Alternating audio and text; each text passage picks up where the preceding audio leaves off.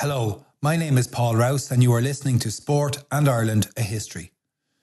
In the spring and early summer of 2020, the playing of organised sporting competitions in Ireland and across most of the world was effectively suspended due to COVID.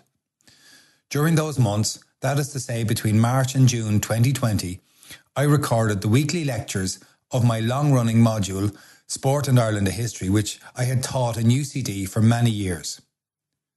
The recordings were undertaken as a series of interviews with Joe Molloy, the award-winning presenter of Off the Ball on Newstalk FM in Ireland, and were broadcast live on radio. The recordings are available here now, courtesy of Off the Ball, and I would like to thank Joe Molloy and Ger Gilroy for facilitating this series and for making it available on History Hub. History Hub is the UCD School of History's public history website. The site has hundreds of podcasts and posts covering everything from medieval to modern history, Irish and international. The site can be found at historyhub.ie. This episode of Sport and Ireland, a History is episode 11, the final episode, in which we discuss sport during the Troubles, and we also talk about the impact of television on Irish sport. Okay, you're welcome along to the latest in our History of Sport series. We have with us, as usual, Professor Paul Rouse, Professor at UCD's School of History. We are into, Paul, I think, our final lecture in this broad series, which has taken us from medieval times right through to modern-day sport in this country. So we're coming to the end. We're coming to the end, and we're coming to a 50-year span from 1970 until now. Nobody will be happy with this lecture insofar as anybody was happy with anything we've done so far. Nobody will be happy with the choices that are made here. Nobody will be happy with the privileging of certain pieces of history above others. Everybody will have their view on what should be spoken about and of the judgments that I hold, and that's exactly how history should be. History should be a debate over what matters more than anything else. It should be a debate rooted in evidence, and I suppose it's particularly the way debate goes now in the modern world. I'm not open for insults, but I'm open for complete and utter disagreement. Okay, so give me an example of what you mean then. What might somebody say at the end of this, that a complaint they may have of a choice that you've made? Okay, so we can't obviously tell, and it comes down to what history is. History is not the past, or it's not what everything that has happened. It is the story we tell ourselves of what matters within the past to us in our interpretation to best explain it. Now, obviously, it would be hard. You couldn't even tell the story, despite the lack of sport that's being played this year. You could not tell the story in 40 minutes, even of the sporting world of this calendar year alone. So you obviously have to leave out whole swathes of history in what we do. So we will barely mention Stephen Roach and cycling, and winning the Tour, the three things in the same year. We will barely mention Italia 90. And so on. So in individual sporting events will not get the type of attention that people think that it should get. What I'm going to try and do instead is to frame up the various themes of modern sport that matter. And then people can see how that fits into their own particular sporting interest. And there will be whole sports not mentioned at all. Like we haven't mentioned, for example, badminton at all in this across the last. Oh, I know. Like, the phone lines have been hopping. No, Joe, don't take that tone. We haven't mentioned squash. We haven't mentioned snooker or billiards, really hardly at all. So these are sports that really matter to the people who are involved in them. Mm-hmm. But what we're trying to do, instead of giving a roll call of every sport or telling the history of every sport, is tell the themes and trends into which our sporting experience fits. Okay, understood. So it's on that premise that will embark on this then. So sport since 1970. This is not just recency bias or me wanting to center myself at some particularly interesting time. I am right in saying that we are living through extraordinary times. I don't mean the pandemic. I mean the internet. Oh, like this is the story, first of all, of the last 50 years when it comes to sport, is the story of extraordinary change. And it is extraordinary change rooted in huge societal change. And if you look in the context of Ireland, I'll come to the internet in a second, but if you look at the context of Ireland, look at the scale of social and economic change. In 1970, it could rightly be said that Ireland was still largely an economic a country dependent on the agrarian world, on farming and on spin-off industries. It is now entirely given in large measure to high-tech industries and to pharmaceutical industries.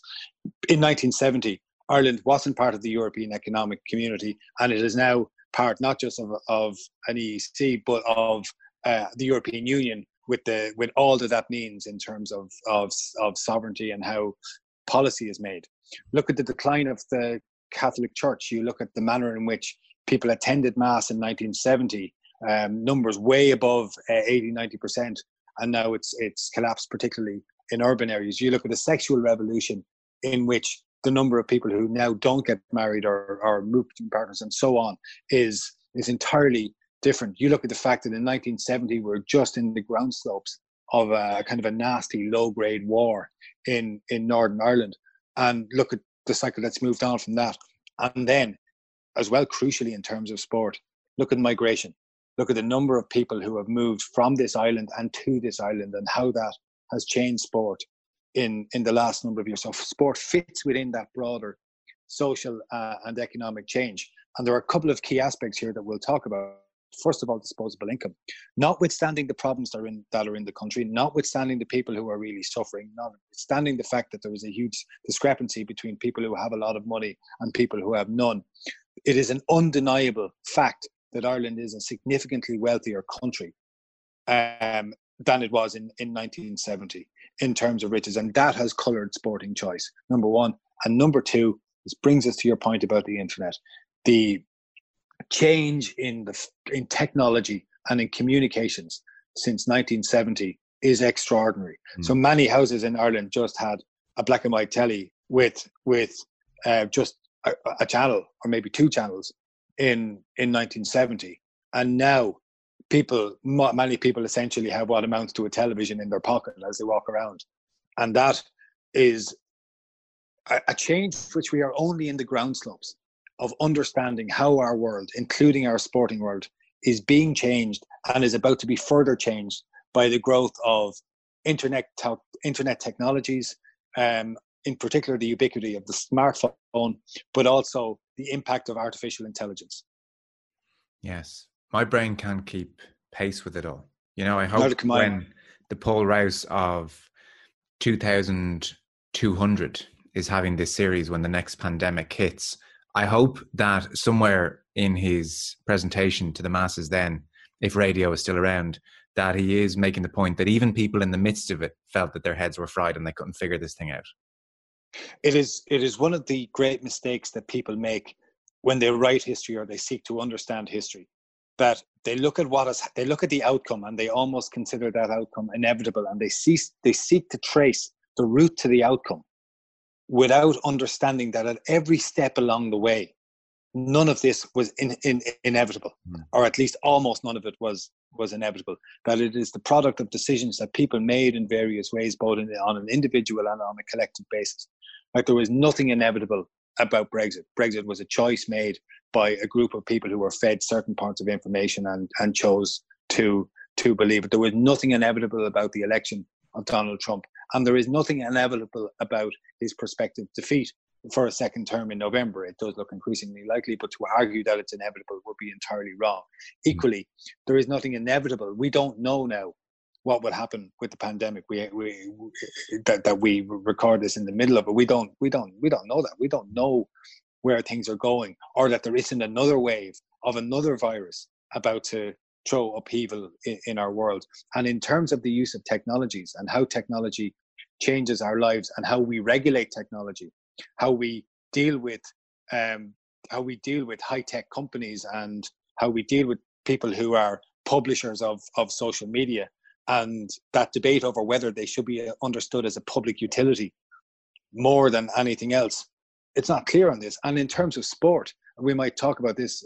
I'm happy to talk about this now if you want to, but in terms of the future of sport, we don't really know what the future of sport is. So, for example, if you understand through this course that the 19th century, because of the scale, extent and power and wealth of the British Empire, it can rightly be said that it was during that 19th century that British sports spread around the world and transformed how not just how people in Britain played, but how people in Ireland played and people in countries all around the world played because of the power of that. Similarly, if we consider the 20th century and certainly the second half of the 20th century as being dominated by American power and the American empire, you can understand the impact that that had on the Irish sporting experience in two ways. You understand it, for example, in the spread of sports such as basketball and the rise of basketball as the second most popular sport in the world and everything that that means, and how that pushed in everywhere. But also the spread of American technologies, the growth of pay TV, the growth of the televised sport, and the growth of American commercial practices in the sale of sports and in their presentation. So that transformed our sporting world in the 20th century. So we've gone from the British century to the American century, and we now look like we're coming in to a century, or we're in the early stages of a century, which will possibly be dominated by China, maybe by India to some extent, but certainly by heading towards Eastern countries. And the question is right to ask, how will that affect our sporting practices? Will it just mean new ways of understanding the thing? Will it just mean that these countries will be new powers in existing sports? Or in what way will they change our sporting practices? We'll finish up with that question. I'll allow that to stew around in the listeners' minds for a few moments. Let's jump in then, 1960s, RTE television. I mean, if ever there's a revolution from a sporting perspective, it's that suddenly you can go from 50, 60,000 people watching an All-Ireland final to effectively the whole country. And that must happen in the space of a year. I mean, we're talking about the rate of change we're all undergoing at the moment. From a television perspective, for that many people to suddenly see the game is an extraordinary change overnight. It is an extraordinary change. Now, it is true that people could watch recorded highlights through Gaelic films that were shown in cinemas around the country, not having been at games through the 40s and the 50s and into the 60s. But the fact is that from the first year of the establishment of Television Éireann, as RTE was initially named, that you could see now these players on matches in All-Ireland semi-finals and in finals. And the broadcast of those games lent a lustre to them, and they pushed a new sort of fame onto the games and onto the spread of the games and onto the people who played them. And it created a huge change, and it was a signal change in Irish life, because you also then got, in terms of All-Ireland finals, that's fine, but also you get the transmission of international soccer matches, of the FAI Cup final, and of international rugby matches. Yeah. So GAA people who had never been to rugby or soccer matches now saw these sports that they had read and heard about, and of course had an interest in great numbers. And you said last week, it's worth reiterating for people who didn't hear, for instance, that made a mockery of the ban, the GAA's ban. I mean, if you're banning people for going to foreign games, but they're sitting at home watching them on their couch anyway, then there's a fatal flaw in that ban. How quickly, by the way, were these games live? I mean, the All-Ireland from the first year, 1962. So they were live, were they? Wow. Yeah, Television Éireann, they go live from 62, and it is one of those things that I completely understand that people love to kick RTE, and I understand that that's how people just, it's a national broadcaster, it's a target. But the reality of it was that first in radio and then in television, RTE's technology came in straight away, and it was a really important relationship with sport throughout all of these things. And it is true. You go to the FAI Cup final in Dalymount and you're banned from the playing intercounty football for Kildare. I sit at home and watch it on telly, and I can play away, no problems. And this creates a situation where the GAA had to get rid of its ban rules. But it did another thing as well. There are people who, obviously from rugby backgrounds, no interest in GAA previously, or soccer backgrounds, no interest in GAA, and now they too can sit at home and watch these games. But something else happens very quickly as well, and it happens through Sports Stadium, that program that people of my vintage will remember particularly well, that runs through from the late 70s and through the 80s. And it is that collection of sports that were broadcast on Saturdays with people like Brendan O'Reilly presenting them. And you get a collection of sports from horse racing, but also squash and basketball. And first exposure to quality basketball was on those programs. And the growth of the Irish League in the 1980s was massive. These kind of brilliant American players, not quite good enough to make the NBA, but still extraordinarily brilliant. And they add this luster to a game, which in newly built community halls and in towns all across Ireland is taking hold, from Tralee to Mayo and so on. There are basketball teams that are just really embedded in the community. Yes. And the league is superb, and it's shown on television, and that was really important as well. And sorry, so I'm going to jump around here because I feel like I have a certain degree of lived experience of all this. Two things jump out at me about the importance of all of this from a TV perspective, and I know this from working on the show as a lived experience now. We will get questions on a Monday. Why are you not covering X? And the short answer is, if something was on television over the weekend and thousands of our listeners have seen it, they will have their own opinions on it. They will enjoy the conversation about it in a far deeper way, as opposed to if that GAA match, which was not on television, you read the match report, you have no opinion on it. You didn't see the controversial incident. You have no opinion on who the man of the match was. So suddenly a match being on TV transforms the industry from Monday to Friday as well, because there is now a desire to debate and talk, and that's huge. And the other point, just to make briefly, I think my generation is one of the last generations, I've noticed this with younger guys coming through even and talking to them, that grew up where they were fed multi-sports just via like a BBC or an RTE, i.e. in summertime I played tennis because Wimbledon was on. Yeah. I went and played pitch and putt because the golf was on. Whereas now, if you're just like a Conor McGregor fan or a Messi fan, you have 24/7 coverage of Conor McGregor or Messi to sustain you. You don't need to rely on what the BBC is going to feed you on a Saturday, because you mightn't be that interested in equestrian sports. So you don't have to wait around for it. So it's a bit like a increasingly some kind of echo chamber where if you're a Republican, you can just follow all the Republican accounts and just get all that you want. So, you know, it's amazing how even the media has changed tastes, I suspect, going forward. No doubt about that. Absolutely no doubt about this omnibus sports program on Saturday afternoons on BBC and on RTE gave people exposure to things that they would not ordinarily have played. The fact then that when dedicated sporting coverage of major events, and if we think about it here, we think about it the Irish and British Open in terms of golf, we think about it in terms of the horse show. I suppose you were probably one of those kids who built the fences in the back garden for doing show jumping over, just pretending you had a horse under you when you were running around. I suppose as well, people picked up tennis rackets during Wimbledon. 100%. But you can see how golfers understood this. If you may remember that when the British Open was given to Sky or bought by Sky from the BBC, and BBC lost the rights to it, that people like Rory McIlroy and others spoke out about it because they understood that what this did was it took it out of the living rooms of very many people whose first dabble in golf was prompted by seeing people play it.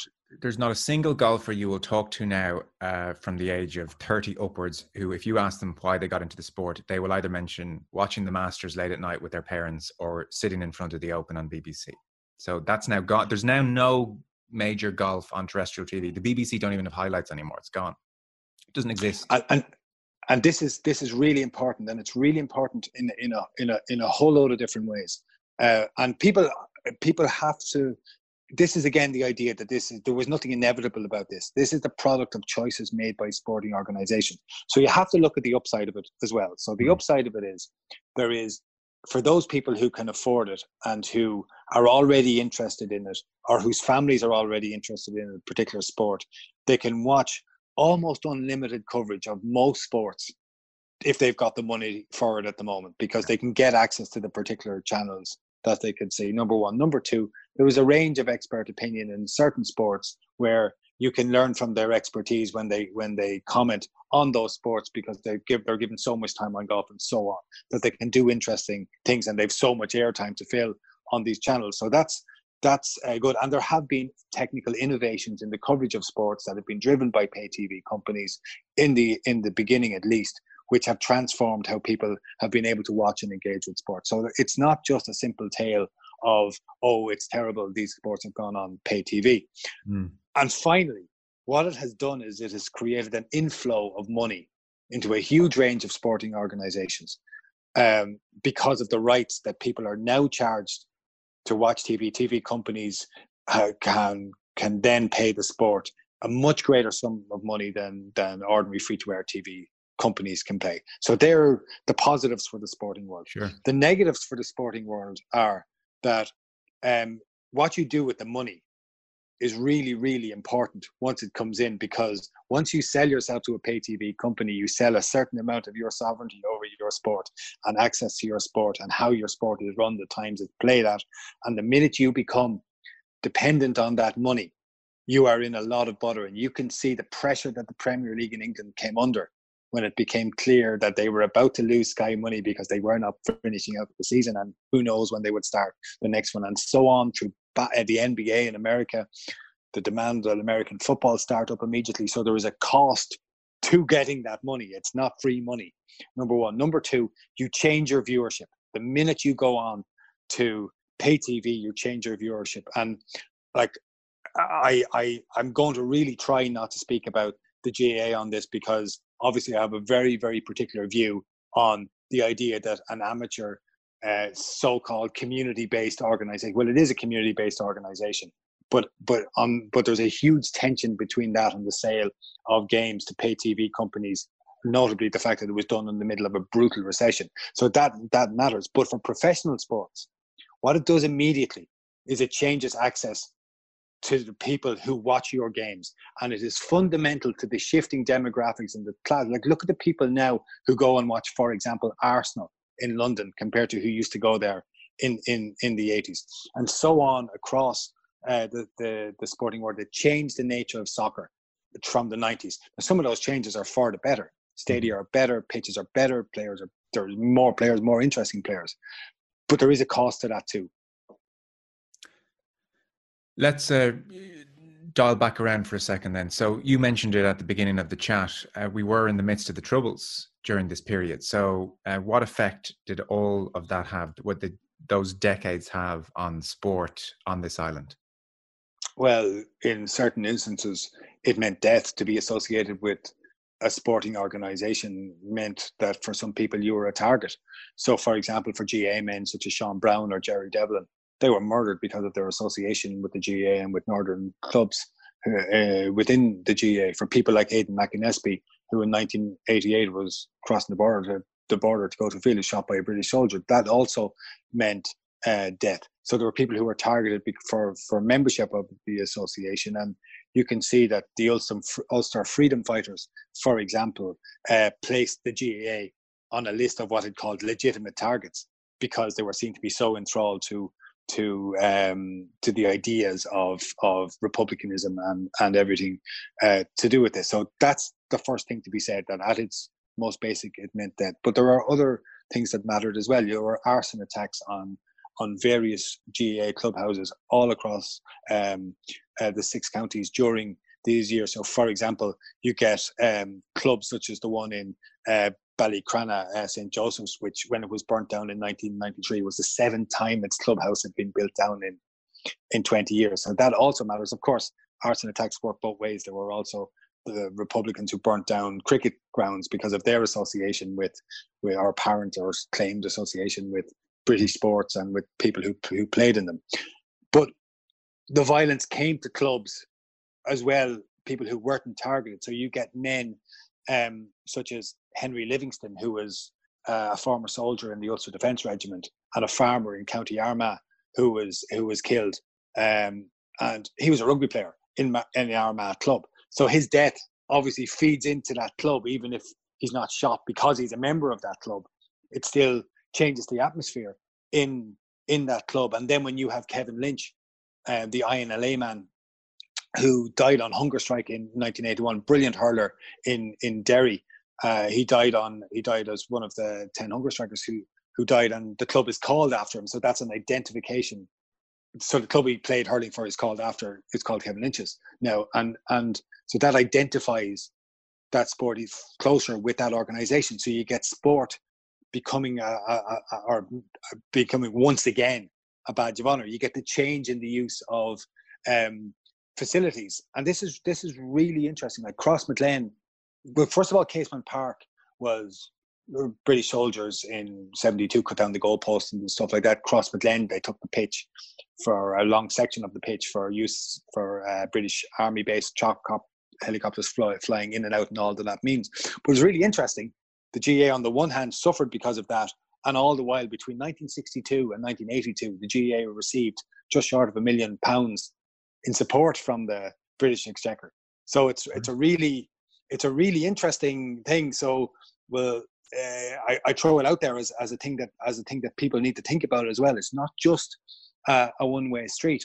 And if you look at the individual sports, there is no denying the fact that the GAA was identified almost exclusively with nationalists and people who were perceived to be nationalists. And I know that someone will point to individual exceptions to that story, but the exceptions almost prove the rule in terms of the scale of it. And then on the other hand, sports such as cricket, hockey, and rugby were largely identified, though not exclusively, with the unionist community. And then in the middle, you had soccer. Okay, well, soccer. What about soccer? Soccer's really interesting during this period. So you had Derry City, who profoundly nationalist club, who end up getting dispensation to move and play south of the border. And you have clubs such as Belfast Celtic, which basically end up not being able to play anymore. But you have other Catholic clubs and you can tell from the club that someone is involved in, essentially, what their religion is. And the great moment in all of this, the stunning moment in it, is 1982 when Northern Ireland progressed in the World Cup, beating Spain in the way. And the captain of the team that day is Martin O'Neill, originally Gaelic footballer from Derry and Belfast, and Jerry Armstrong, who also played GAA.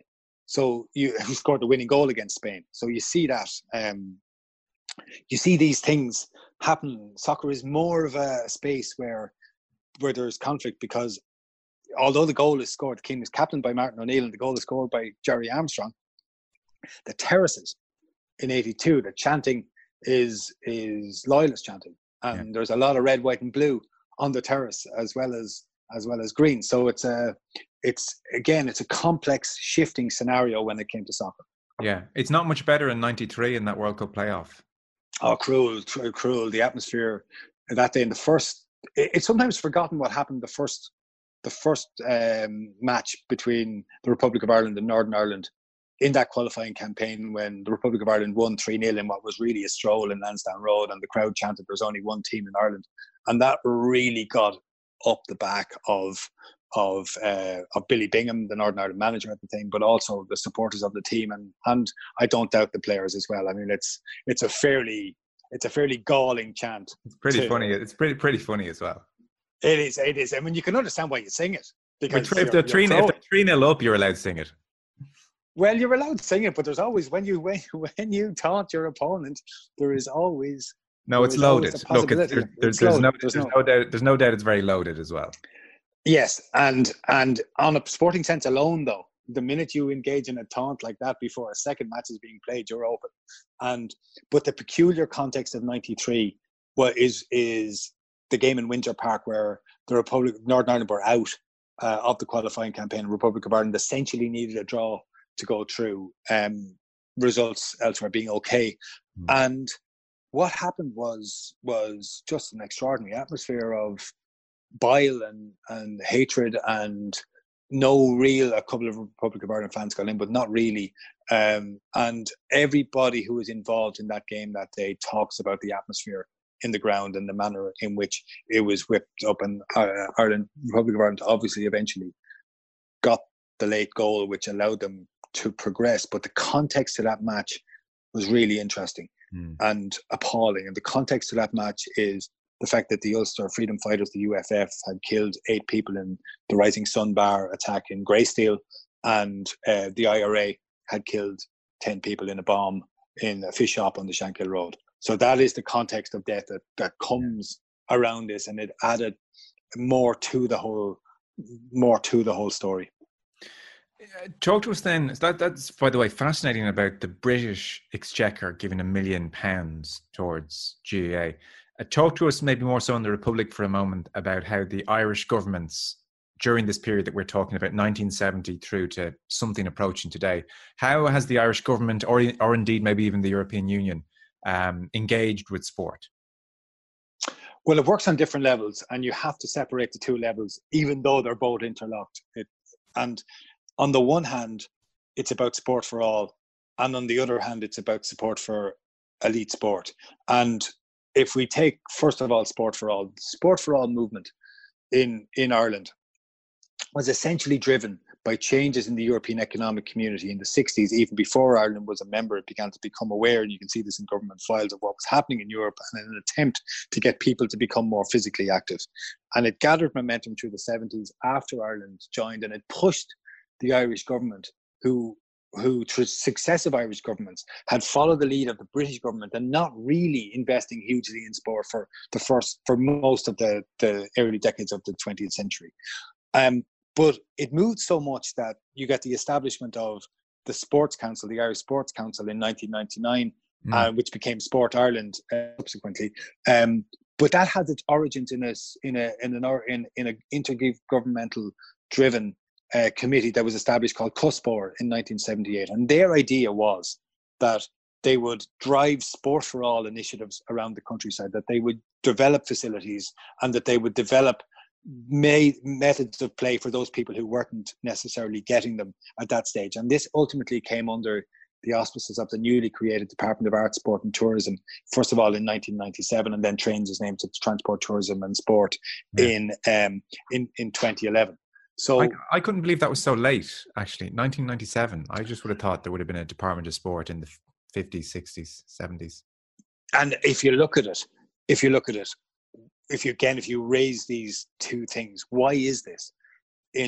First of all, if you look at Sport for All, take the curriculum. There was no proper PE curriculum when it comes to the physical education that kids were involved in throughout their schooling experience. And the great majority of kids before the 1960s went only to primary school. They didn't really go to secondary school at all. And practically nobody went to university. But across primary schools, there was no real engagement with organised sport in a systematic way. It depended on the whim of a local teacher being interested in it, and being both interested in it, in the sport, and interesting to give sport to the kids. And you can see up until when, Paul? Up until when was that? Well, look what happened in the 1930s. So in the 1930s, the government understood that there was a problem with kids engaging in sport, and they set up a couple of governmental committees, which referred, by the way, to the fact of, and I quote, evil consequences of the lack of sport being undertaken. And they went to places like Nazi Germany, and they went to Sweden, they went to other areas to look at what people were doing in a sporting sense,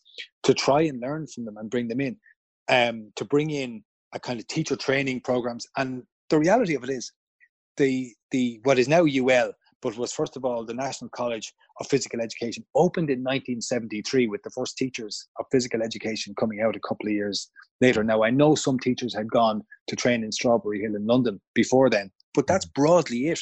It's 1973 before you get the push for this all. And that, again, is part of that whole Sport for All initiative. And all the while, you have that going on. And at the same time, you have very little funding also for elite sport. So if you look at elite sport, the Irish team that went to the Amsterdam Olympics in 1928, where Pat O'Callaghan won a gold medal, was funded to the tune of 1,000 Irish pounds. That's the state funding for it. As late as 1968, the team that went to Mexico was funded to the tune of £12,000. So the Olympics being considered, for all its wrongs, considered that thing that most sporting people wish to get to at that point. That's the level of funding for them. Right. And when does the major upswing happen?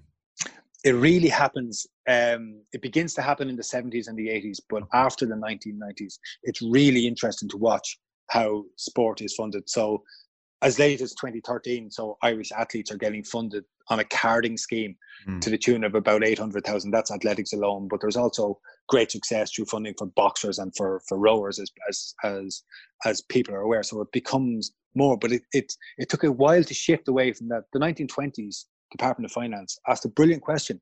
We may not like we never find it easy to answer the question, but it was a brilliant question. They asked simply, when they were asked for funding for sporting organizations, what does the taxpayer get back for funding elite sports people? And it is a question that remains extremely important to answer, Like, why do we fund top level athletes to go and compete around the world? What is it about it that makes us wish to do that?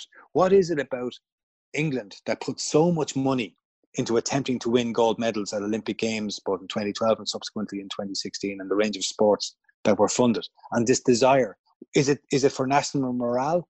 Is it to fly the flag on an international stage? What exactly is the reason we do it? Or is it just something that's inherently good in itself? And is it because it attracts people to join that sport? Well, if you want to attract people to join a sport, you have to have a sporting infrastructure. And in terms of how we have built our sporting infrastructure, it really is extraordinary what happened through the sports capital funding grants and the money that came through the National Lottery. And it is worth bearing in mind, again, that between 2002 and 2011, the state spent more than 2 billion euros on sport. Now, that doesn't include the 114 million for Croke Park, and it doesn't include any funding that came through the Department of Education. What it includes, though, is the Department of Art, Sport and Tourism giving money. And the surveys show from the time that if you were the minister who's in charge of that department, Minister for Sport, or if you were the Minister for Finance, your constituency did disproportionately well. I'll be very careful how I put this, disproportionately well in the allocation of funding. So you see, for example, when Jim McDade was Minister for Sport, Letterkenny received more than €1 million in funding during those years. There was an enormous sum given to Letterkenny UDC, and then St. Eunan's Club in Letterkenny received enormous funding. Now, I'm not saying that they don't deserve it. I'm not saying at all that they didn't deserve it. I'm just saying the basic facts are that when Jim McDade was Minister for Sport, that his constituency received an extraordinarily high proportion of funding relative to other things. And exactly the same thing happened with John O'Donoghue when he came. And this work, by the way, has been brilliantly documented by John Considine, who people might remember as a man who hurled with Cork, and he's Professor of Economics in UCC, and he finishes this superb report with a line superbly where it just says, the money follows the ministers. Yeah.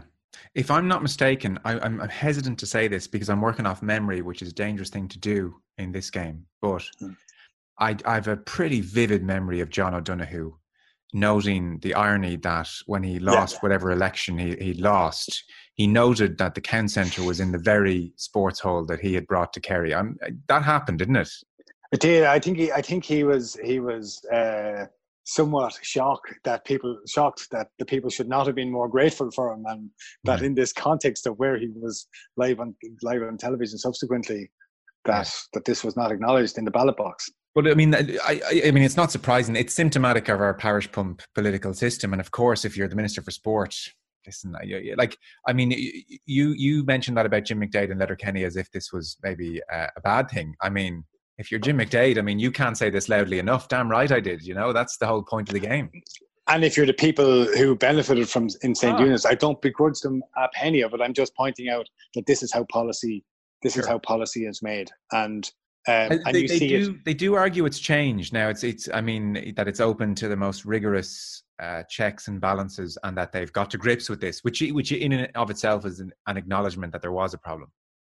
It is, and what brought the problem once more is where you saw the funding of certain schools in South Dublin with the provision of 4G hockey pitches at a time when there were so many other schools. For example, 10 inner city schools in the north side and the south inner city of Dublin would not have blade of grass between them. So you get a disparity. And what there has been in the kind of pork barrel of personal favours that have been dished out by a succession of politicians, what there has not been is a constructive, coherent plan around the provision of widespread sporting facilities for people around the country.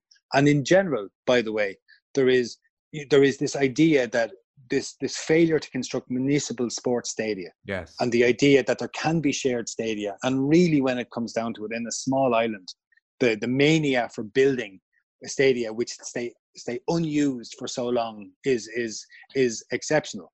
Yeah. Okay. So if we were to, we're drawing a line in our series here, and because I want to move on to some other aspects of sport in this period. But if we were to draw a line at 2020, you would say in terms of a sporting infrastructure around the country, it's very haphazard, it's ad hoc. It's nothing really for us to turn around and say we've cracked it. You know, on this small island where it should be very doable, we don't have wonderful collections of municipal stadiums and an infrastructure for various sports to thrive. We haven't cracked that one.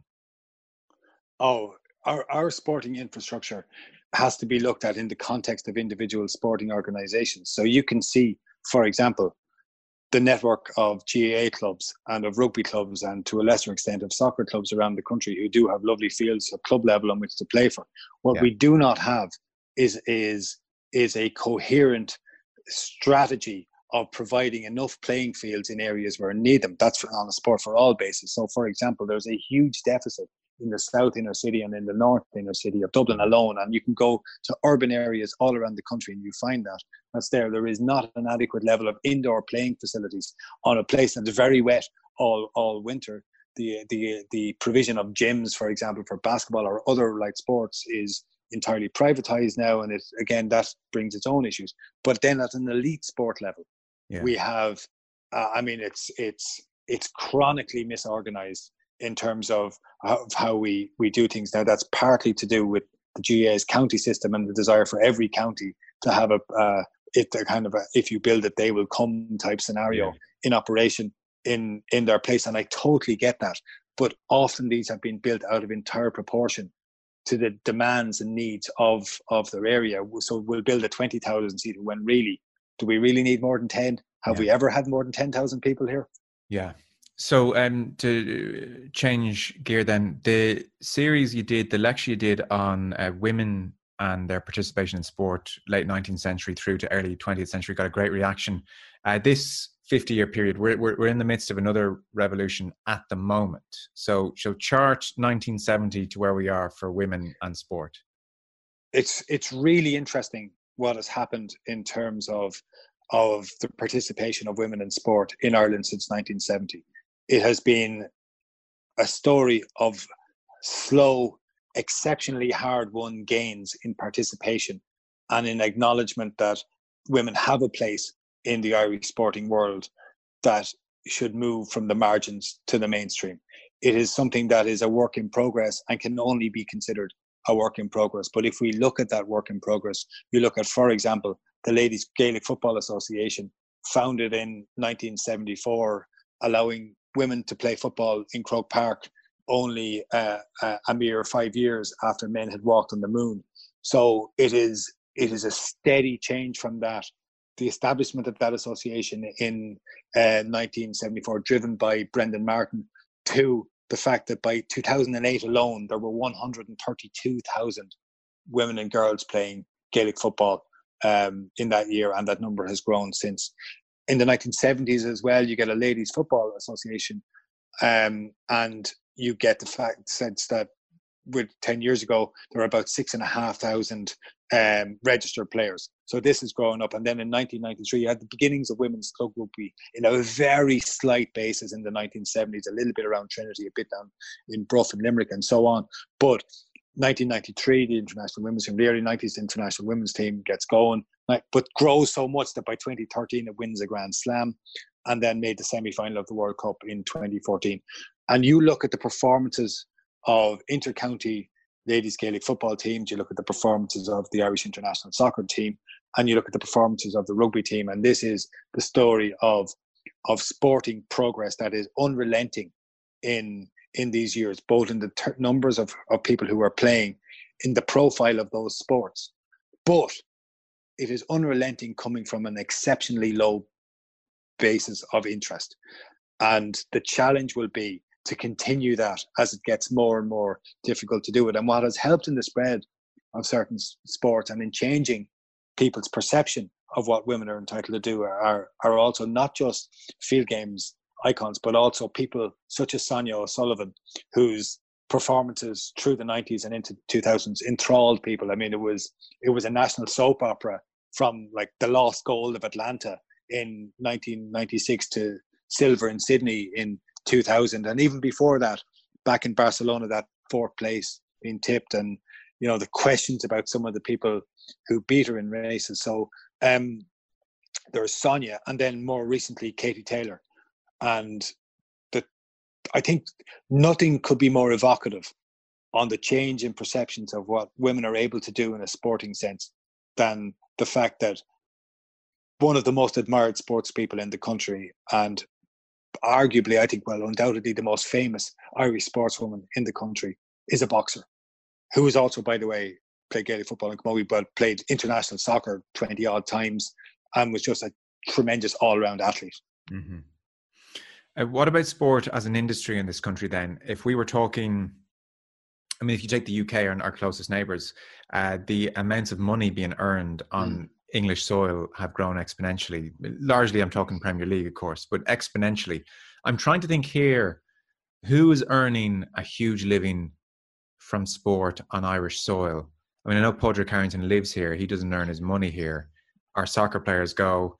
Maybe our jockeys or our trainers. Like I'm coming to the conclusion: are our rugby players our highest paid athletes earning their money here? Sport as an industry. I think there are a sprinkling of people involved in horse racing who have managed to make themselves very wealthy through their involvement in sport. Irish bookmakers have done very well out of sport and continue to do very well out of sport in the absence of proper regulation.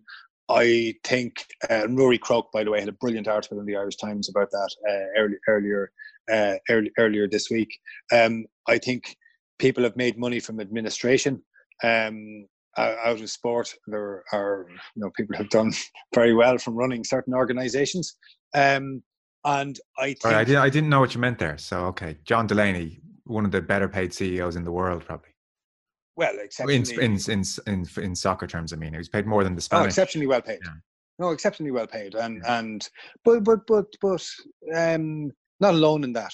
And on top of that, after that, you have to look at the rugby players and what a high level rugby player gets paid in Ireland. And again, it's not as much as they would get if they went to France.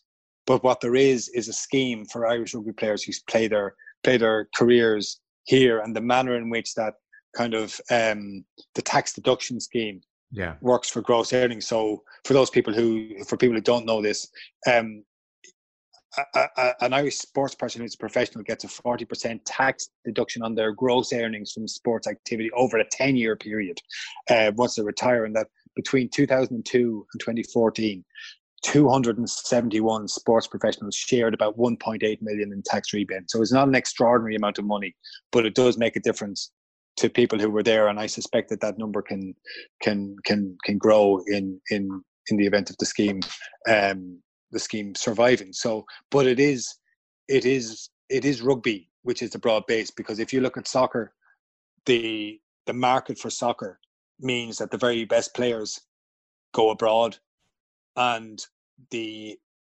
league is sundered in two parts here, north and south. There is a want of investment, or there was traditionally a want of investment in the league. There was a want of prioritization at key domains in that league by the Football Association of Ireland. There was the decision of clubs to pay sums of money to their players who played for them on a basis at a time when they didn't have significant income to justify that. And there's just a kind of a chaotic financial structure to the whole operation, which does not permit of long-term professional development. Yeah. It's also been a period where, certain sports seem to have done disproportionately well, like the greyhound industry classed as, comes under the auspices of the Department of Agriculture and therefore receives huge sums. The horse racing industry is very much an industry and is hugely supported by government. All of that has happened in this period as well. It's really interesting to watch that. It's really interesting to watch how greyhound racing operated. And greyhound racing is a sport, but also an industry, as I suppose we understand sport to be like that now. But in a particular, greyhound industry was understood to be a potential export industry. And by the 1950s, there were 5,000 greyhounds a year being exported from Ireland. Actually, there's the first record of greyhounds being exported from Ireland. It shows you how little history changes to some extent. Is back in the time of the Roman Empire when Irish dogs were exported to Rome as a kind of they were so well regarded apparently that they were kind of prized possessions. But in terms of horses as well, the privileged position which horse racing has enjoyed as an industry in this country is undeniable, and it's undeniable at a whole load of different levels, from exchequer funding of the entire enterprise to, for example, the provision by different county councils of prize money for horse racing events, in our support for various horse racing festivals during this year. So even in the midst of a downturn in 2013, Dún Laoghaire County Council was given 30 and then 40,000 euros to Leopardstown Racecourse. So it shows you that place of horse racing in Irish society. Okay. Two last quick things I want to touch on then. I'll come to blood sports in a moment and hunting, but I think it would be remiss of us not to mention just general participation. Like when we touched there on where physical education was, and fast forward now, even men of a certain vintage understand they have to exercise. I mean, there was the recent study about the exercise being undertaken in the midst of the pandemic. It was sky high. Everyone's out doing something. I'm thinking of Ron Burgundy talking about jogging with a soft J. It's this thing. Apparently, you just run. It would strike me that amongst the masses, we are a more active bunch. We are a healthier bunch. Smoking banned and all that kind of stuff. Only in 2004. Anecdotally, I would put it to you, we're out there doing more. There's more people who own a pair of runners and some exercise gear, and they're doing something. Is that true? There's certainly people buying more runners than did previously, and aspire to going out and running. And if you look at, it's work by Peter Smith in Sport Ireland, which has charted this over a period of years. It's the Irish Sports Monitor, and how Irish people engage with sport, and it's really, really interesting to look at this. And it does show the engagement of people, and in particular, the most recent survey in the middle of the pandemic showed an increase of about 8% on this time last year on people who were actually active. And this all changed in the middle of the pandemic, and it changed, I would argue, because of time. People actually had a small bit of time and the desire to get out of the house to do something. And I think those two things played off each other. And the question would be, is that sustainable? Will they stay at it? Number one. Number two, how many kids or coaches in voluntary sporting organizations are going to return after the summer or as sport begins to open up again? Will there be dropout rates? Will kids kind of go, do you know what? I actually didn't really enjoy that. I was being kind of pushed into it by my parents or by my peer group. I've had my break now and I'm not going back. Will parents say, do you know what? I actually don't need this routine of bringing somebody to a sporting venue. We've had much better fun going out ourselves and doing stuff. And those parents who are coaches, are involved in teams as coaches, are they going to commit again to the treadmill? And anybody who is involved in it understands the treadmill that is the Tuesday, Thursday, or Wednesday, Friday, what it is, followed by a weekend full of matches in various sporting organizations. And it puts an enormous pressure on time. Now, what do you get out of it in return? You get out socialization, you get kids involved in sport, you get competition. It provides a framework of competition, and you get the joy of playing sport and being part of something. So that's a really potent and strong pull for a lot of people. But I suspect that there are people who are going to use this almost as saying, do you know what? I value the exercise, but I don't value the sporting commitment. And we have this thing, Joe, that sport is a force for good, is an inherent force for good. But that has to be challenged, because it's not necessarily the case that sport is a force for good. Because our kids are involved in sporting organizations, because we ourselves are involved in them, does not make it a good thing. It's what you get out of it, and what it does for you as well is also really important. Yeah, very interesting. And even as you were talking there, the point I put to you about how we're possibly a healthier bunch or a more active bunch, I mean, even as I said it, another voice in my head was saying, well, obesity levels are at an all-time high amongst kids as much as everything else, you know. But then again, maybe it's not mutually exclusive. People could be exercising more, and also just lifestyle and eating habits are bad. So I don't know. Your dog is howling there, is he? He's yeah. Once again, he's a beaut. So I don't know actually. When you're summing up the last 50 years as we arrive at 2020, are we a healthier bunch? I mean, from an obesity point of view, we're not. Well, there's a really interesting thing happening at the moment, which is about sport, and it's changing the nature of sport, and it involves esports and online gaming and the growth in online gaming. And I understand the attraction for people, and I understand why kids want to do it, and I understand why adults get drawn to it. It's not something that is ever but crap at it, and I have no interest in it. But in all of this, there was a gaming kind of world championship or significant competition played last year, and the prize money for it was more than it was for the FIFA Soccer Women's World Cup. So this is another world that exists beside the other world of change, and it's a reminder that society is never just one thing or the other at any given time. And people's diet, for all that there is much greater education around people's diet, there is also more disposable income in a lot of places, which facilitates people eating and drinking the type of things that are not conducive to good health, or to shedding weight. And those two things are in conflict. There is tension between them, and on an individual basis, we face that conflict in the choices we make. And I mean, don't ever go through my bins. I mean, it's a shameful litany of bad choices. Well, you've clearly been quite kind to yourself during these couple of weeks, Joe.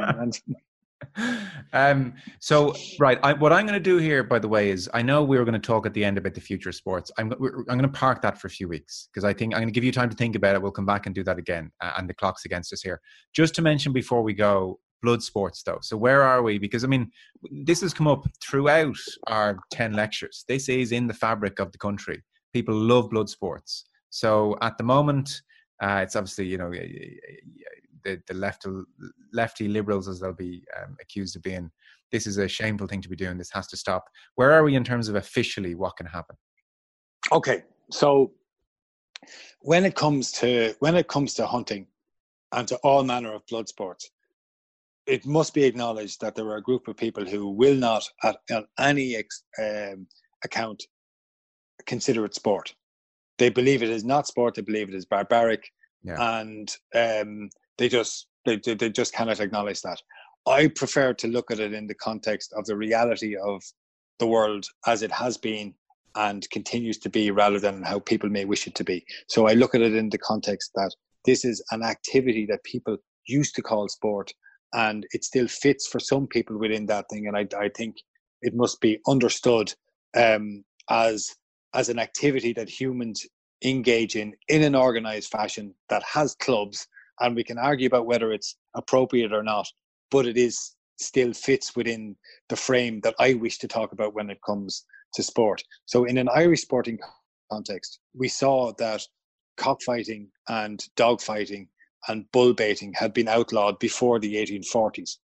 It remains the case that cockfighting continues in Ireland, and we are now currently in the middle of prime cockfighting season. Now, whether it has been possible to stage cockfighting in the last couple of weeks, cockfighting is normally the high point of the season, is Easter to July, more or less, and whether it has been possible because of the pandemic and everything that goes around that to stage cockfights, I don't know, but there were certainly some in Ireland last year. There is dog fighting.